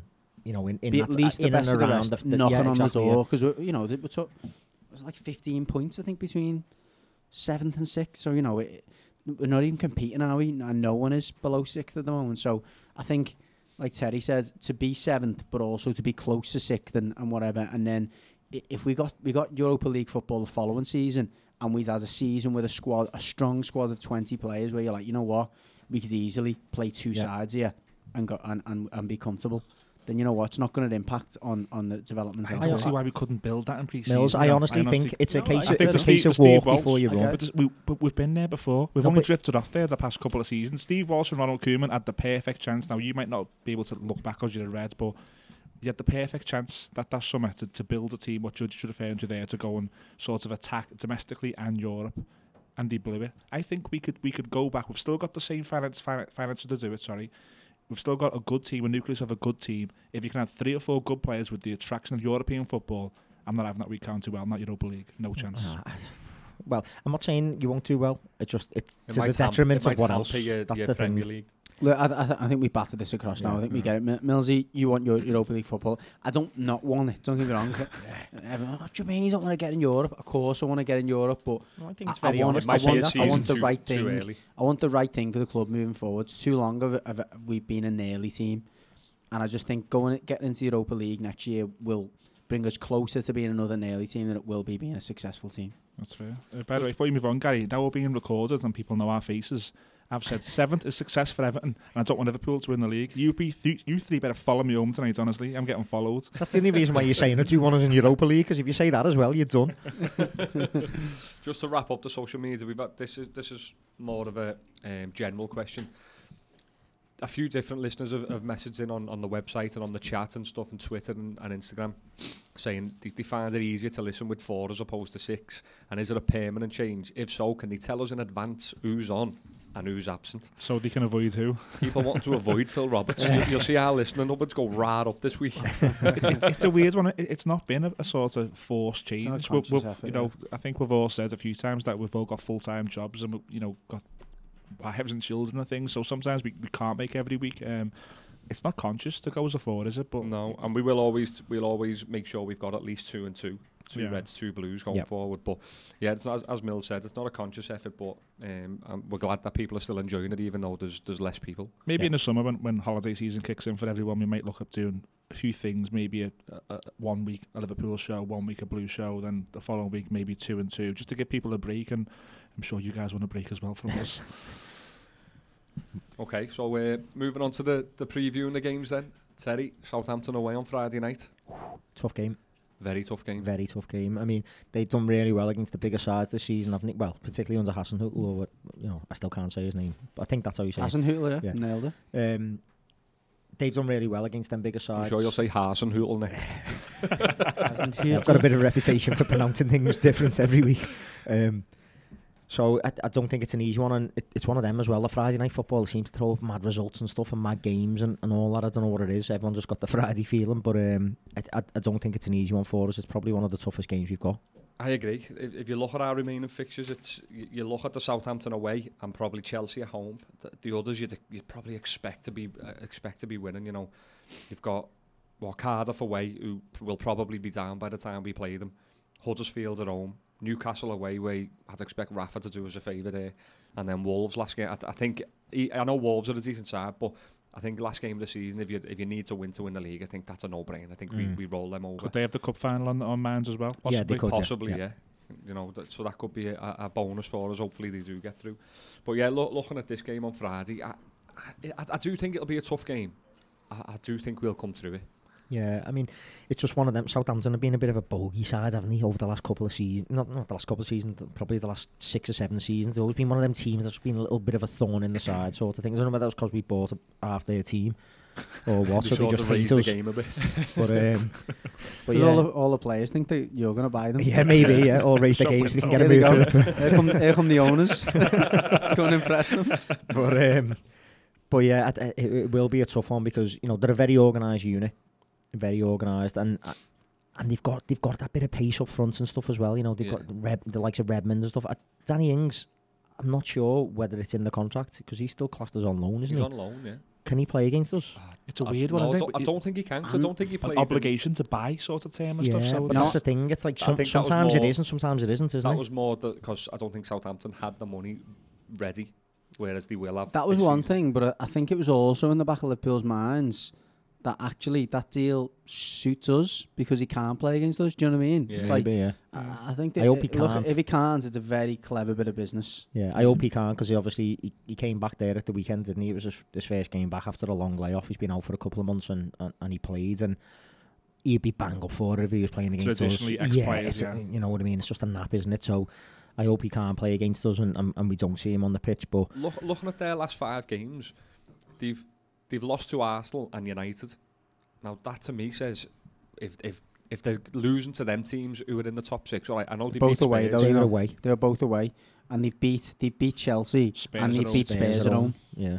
So the home games, it's been more the home form. They beat Arsenal at home as well. Yeah, in the season. Spurs and Chelsea though, they're very indifferent teams this season, aren't they? Inconsistent. Well, Spurs lately, Chelsea all season. Yeah. Man United away, they were really unlucky. They got beat late there. Yeah, I'm just my point is I'm not overly worried. I do think it's a potential banana skin, but I don't think we've got anything to really worry about. I think we've definitely got enough in us. You know, there's no way. I don't think that we're going to go there and win. You know, we're more than capable of doing that. It's more that I think it'll be interesting to see how we approach it, given that, you know, we emotionally and sort of physically it was a bit of an effort there against Spurs, and then I know we've got like a bit of a gap until Friday, but can you see him making any changes, Klopp? Particularly since we've got comes straight back in. Yeah, well, I think he'll have to, won't he? But I think that's apologies by the way, did he get beat by Chelsea? I was thinking of the Arsenal game just before we move on. It's see what I mean? It's something. It'll be one of them, like sort of. It depends what changes get made, and you know, will there be a bit of an eye sort of cast towards the Champions League games? I don't think so, because playing that day earlier, the night earlier, it helps, doesn't it? You've got that extra day's sort of prep before you play Porto, and I think it's a big help for us that. I just want to see us go, and I know I think at the risk of repeating myself over and just over annihilate again, someone. I just want us to make a bleeding statement. Yeah. Let's just go on 5-0 someone. Well, I thought we did that. We did that against Watford at home, but then we changed all the team up, you know, for the game afterwards. And it's just like your momentum stops. So it's like, but I know what you mean. Like you sort of want us to just go there and just wipe the floor, as you say, with someone. Lay a marker down and say, there we go. Yeah. You know, we're looking at these banana skins now as just to win midweek against Cardiff. If we then make a statement against Southampton, I think City play in the FA Cup on the weekend, don't they? Yeah, they do. Yeah. So then, do we play before them next weekend? So we could potentially go. Yes. 4 points. Is it 4 points clear? Because they play Spurs, and Spurs, don't they? Like the 3 games. Yeah, sort and of that Spurs game, which is going to be a sort of one of the games in hand on us. It's not. We've just seen how difficult Spurs can be. Hopefully they can put a performance like that. One thing that does work in your favour, I think, if you're a team down there, which Southampton clearly are, and they're still in the mix. I think there would have been more in the mix if Cardiff would have won yesterday. I think that's where it would have been more of a significant result for you yesterday, because if Cardiff would have won, they would have been really right back in it. Yep. I think what you'd be doing as a manager now, as Hasenhüttl will be, his main job is to keep them up. You'd be looking at the fixtures going, which ones do we need to win? Which ones are like kind of okay, that'll be great, and which ones are a bit of a free hit. This one's definitely a free hit for them, because you look at their last game of the season is Huddersfield at home. Before that, they've got a home game against Wolves, which again, Wolves are struggling a little bit lately. They've also got a home game against Bournemouth. They'll be the games. Their home games against the other sides. They can get results. I mean, they're on 33 points now. 39 points looking at the table looks more than enough to stay up. So 2 wins out of those 3 games will give them safety. They've also got Watford away. So I think the good thing in your favour is Friday night for them. I think you'll be sending them out going, look, you got a chance now against the potential champions to go and prove yourself as players and as individuals, and they don't need any motivation. But at the same time, I think he'll be tempted to, if you do go 2 goals up, to go, okay, well, let's take a few of these players off, because save some of them. So it might be like you're saying, Gary, if you're after a big 5 now, I think this might be one of the ones where you might potentially get it. I think the other side of the coin is they have beat big teams at home, where they might fancy themselves to sort of not have to come and sit back against us, and as you're saying, it's a free hit, so we can let them off the leash. Maybe they might think, no, we've got good results against big teams at home and stuff, so we can go at these and sort of not have to show them too much respect. And you think that helps us, doesn't it? Well, they actually didn't really do that against Tottenham. They didn't. No, they didn't. They went 1-0 down against Tottenham, and it was just they just tried to stay in the game as long as they could until they got into the last 20. Then they went for it. And I think that type of pattern of the game seems to be what teams tend to do against you. You just get an early goal, and it's like, let's just stay in the game. Let's not get battered. I think if that type of thing happens, I would be concerned for you. If it was 1-0, if it was 1-0 for long periods, over again, I think they would be more dangerous than a Fulham going into the last 20 minutes, because they've got form for it. Yeah. So play for the 3-0 at half time. And that's where you're saying, Gary, you hope, we felt that there's been that little sort of reluctance to rate or inability to sort of just put it to bed in 45 minutes, done at half time sort of thing. That's what we want to see on Friday. Do you think we'll see it? That. What's your prediction? I'm going to say, I don't think we will see it, if I'm honest with you. I think I'm going to say Liverpool 2-1. Another 2-1, 3 on the bounce. Yeah. I'm a bit more hopeful. I'm thinking that last gasp against Spurs might give us the bit of self-belief and self-confidence to go and sort of take the rest of the season by the scruff of the neck. I hope so. I'm going to go, I'll say 4-0. Ooh, I hope it is. I hope my prediction is wildly wrong. Me too. Have you got Phil's one there as well? Yeah, Phil has messaged me earlier on, and he's gone 3-0. So he's similar to me. He thinks we'll keep a clean sheet and ramp it home. Nice. So over to the Blues then. You play Arsenal, I think it is, on Sunday. Well, yeah, just before, Gary, we were looking before on our phones. There was rumours, we record this on a Monday night, there was rumours that Jordan Pickford was involved in a bit of a fracas up in Sunderland. It's since been confirmed that the club are looking into it, and the video doing the rounds is actually Jordan Pickford's. Now, I don't know the ins and outs yet, and probably more will come out in the next few days, but Judgy, that's the last thing you need, isn't it? Oh, he frustrates me, this lad, because he we said after the Newcastle game, he was... he come in for a lot of stick there. He's had that. Went away with England. Good 2 performances behind him. He's obviously had a good performance against Chelsea. Good performance at the weekend. And he just goes and does something. I mean, we don't know the context of it, as you say. There could have been a lot more to it. It might be 1% him and 99% someone else. But just don't put yourself in that position. You know what's happened here, don't you? Millsy, Alisson bashing again. Just put the mockers on Pickford once again. Well, I think Pickford done that for himself last time. He was Alisson bashing, weren't he? But no, it's just frustrating. It's frustrating for him, because he doesn't need it, for one, and we don't need it. And a period when we've started to turn the corner, and the defence are getting some plaudits, and it's just frustrating. We don't know enough about it at the moment to really comment on it, but. If he's involved whatsoever in terms of if he's got, I just don't even know why he's out in Sunderland on a I know it's where he's from on a Sunday night and get stupid.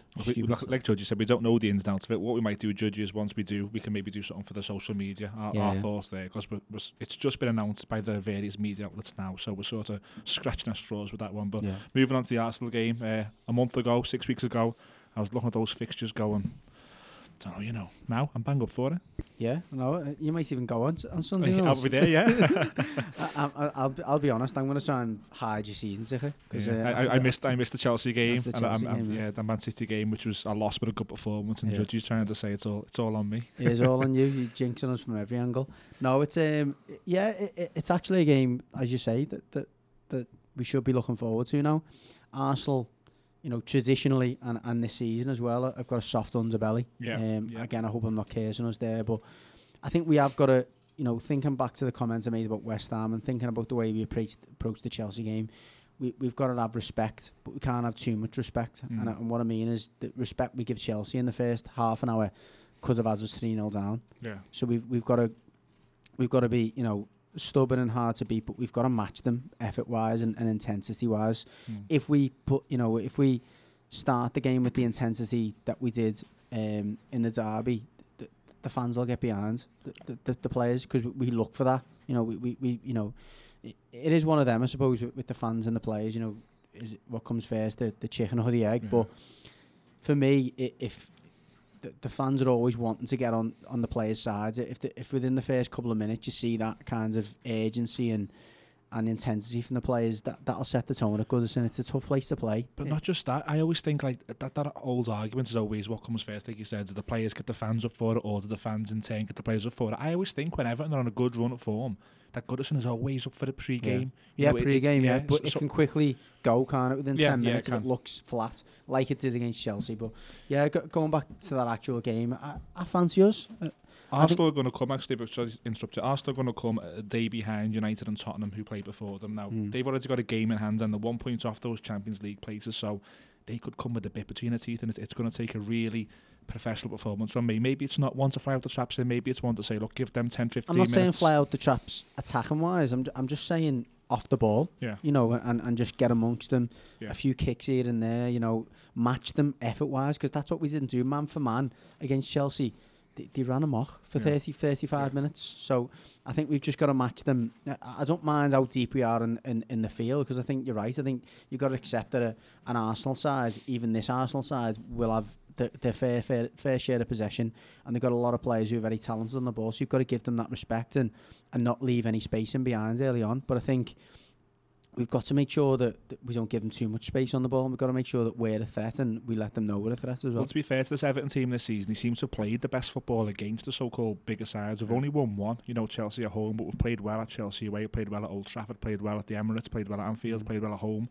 We've seemed to do well. It's the West Ham game and the Cardiff game is sort of the difference in we were drawing those games, weren't we, before Christmas and around January, and that seems to be the games you struggled in. So I think Arsenal's a really good game for us, especially on the back of the second half against Chelsea, the whole game against West Ham.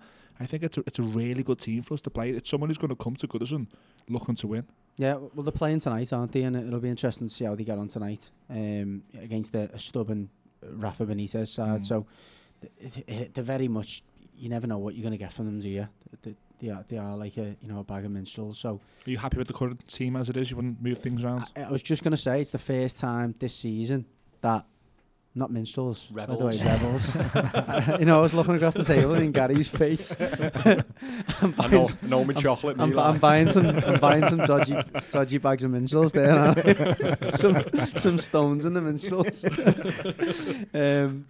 Oh God, tickle myself there. Yeah, it's one of the first times this season where I wouldn't even think twice about who's going to play. It'll be the exact same team, and if it's not, it'll have to be an injury, wouldn't it? Or maybe Jordan Pickford's getting done in by someone. Yeah, but it's interesting looking at that Pickford thing, because we don't know the ins and outs. Like we said, if he's carrying a knock, then you're looking at a Stekelenburg coming in. That'd just take the wind out of your sails, wouldn't it? Yeah.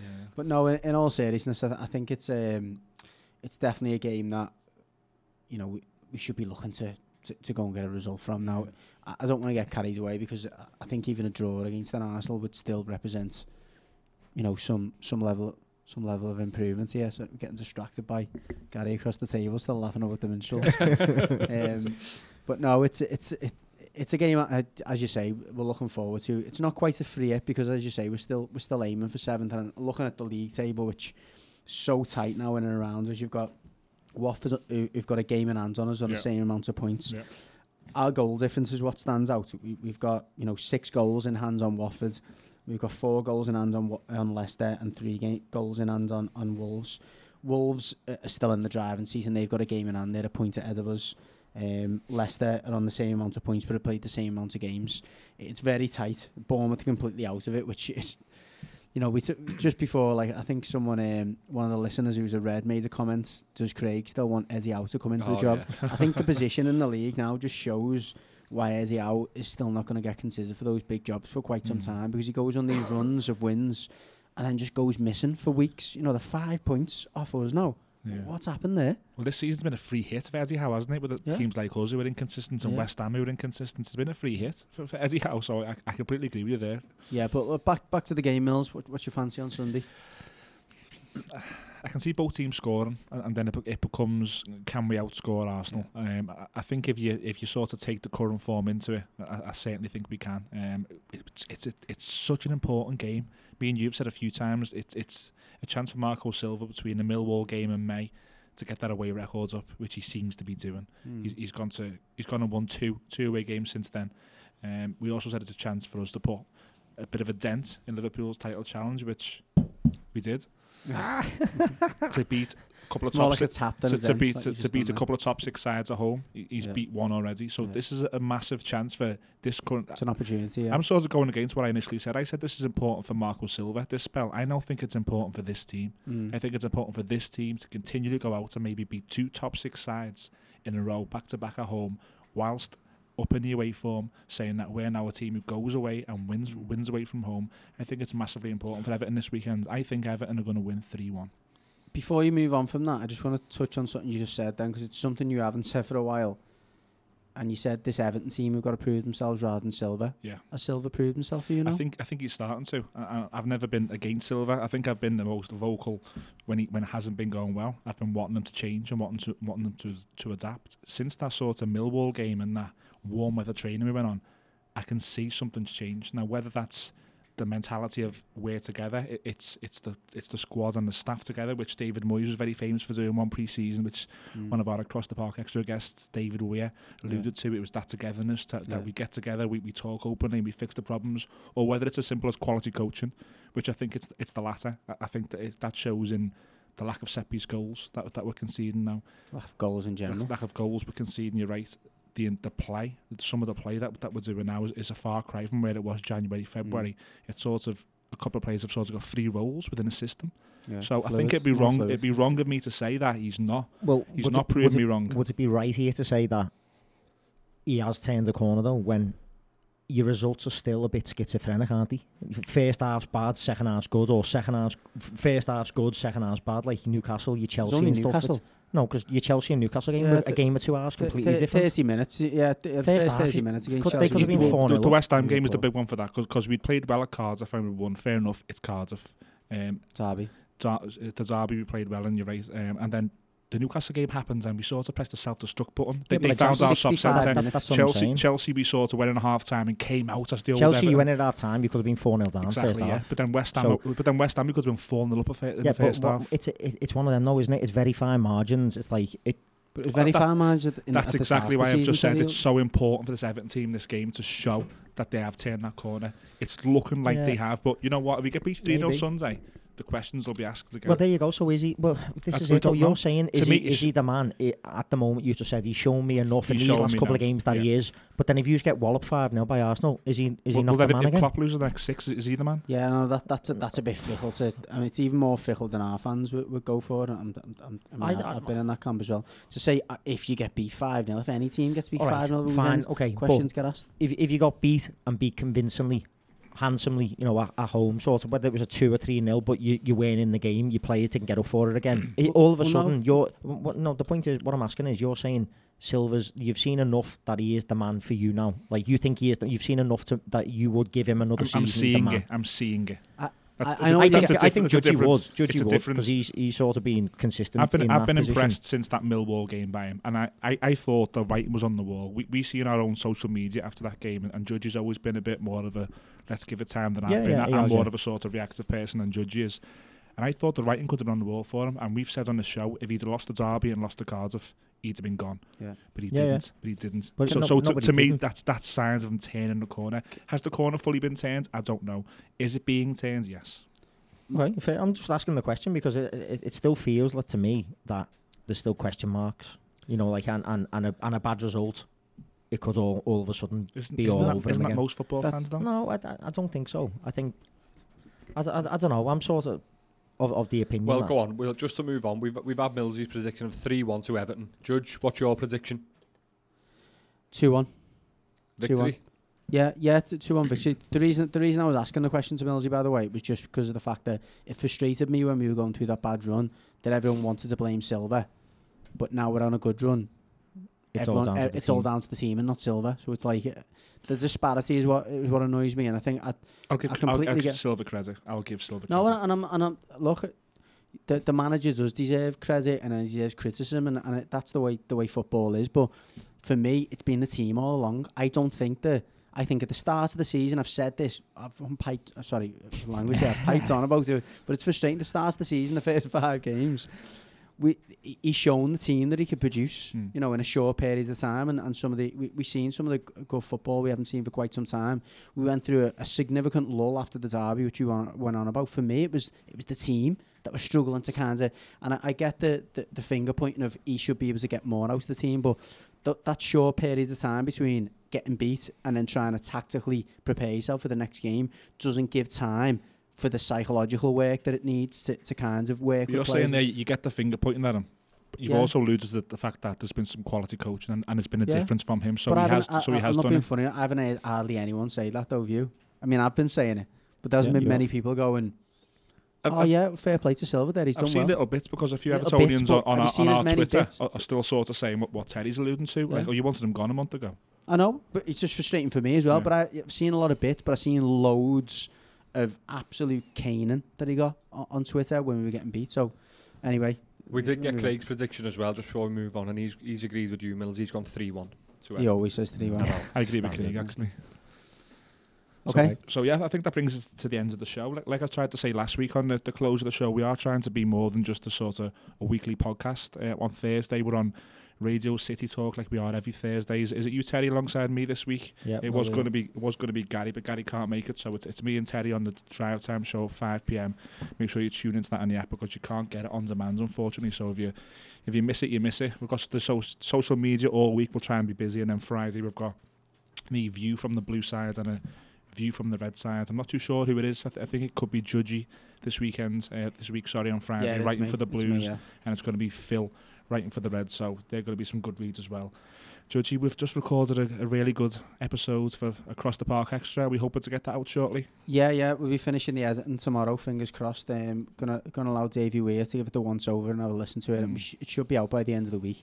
I appreciate a lot of listeners are asking when it's going to be out. We do have to let Davey have a listen first and make sure he hasn't said anything he regrets later on. It was really good. It was 2 hours. He gave us 2 hours of his time. He actually came down to the studio and sat with us, and you know he talked about all things Everton. What can our listeners expect from that episode? You put it on my toes, yeah.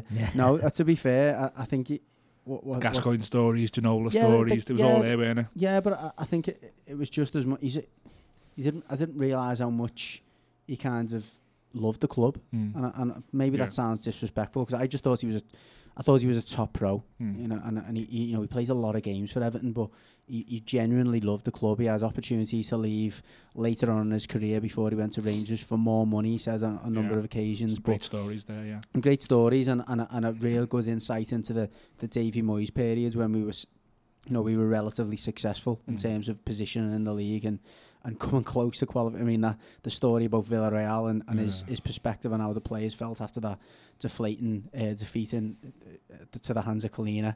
Yeah. But no, some really good stories of good times and bad times. It's fair to say he played through a very rocky period in the club's recent history, in the sense that we, financially we were struggling at times. Walter Smith was holding the fort single-handedly. Some amazing stories there. I don't want to ruin Walter it. Smith, yeah. No, I mean, it was an eye-opener. I didn't realise how much Smith had to go through, but no, it was great. Really looking forward to getting it out there and hearing everyone's opinions. Yeah, so try and get it out this week some point for you as well, as long as Davey Weir gives the thumbs up. And we are also always working on some Red guests as well. Like I said last week, we are aware that we're having some joy with the Blues, not so much with the Reds. It's certainly not for the lack of trying. And we're hoping to get, we're talking to some Reds and we're hoping to get something for you soon as well. We've got a night coming up as well that you're involved in, Terry, haven't we? So yeah, we have. Yeah, we're going to be doing like a live show, basically a Q&A, almost an Across the Park extra with Steve McMahon, but live on stage in Kirby, in the Kirby Suites. So it should be an interesting one. All the details will be out on the website and on our social media as well. So if anyone wants to look for tickets for that, do check out the social media. It's Across the Park PC on Twitter and Instagram, Across the Park on Facebook, and it'll have all the details. Yeah, it's Friday 12th of April, 7:30 PM onwards, and it's the Kirby Sports Bar and Function. And Terry's going to be hosting the night with Steve McMahon. So I think me and Judge might even go down to that one. Sounds like a good one, doesn't it? Yeah, it does. I'm not sure if it's convince you, Mills. Stepping into the Lions. I'll certainly be there Sunday for the instant match reaction when Judge from Goodison Park. Listen, we'll be back next Monday. Enjoy the weekend, guys. Enjoy the football. See you then.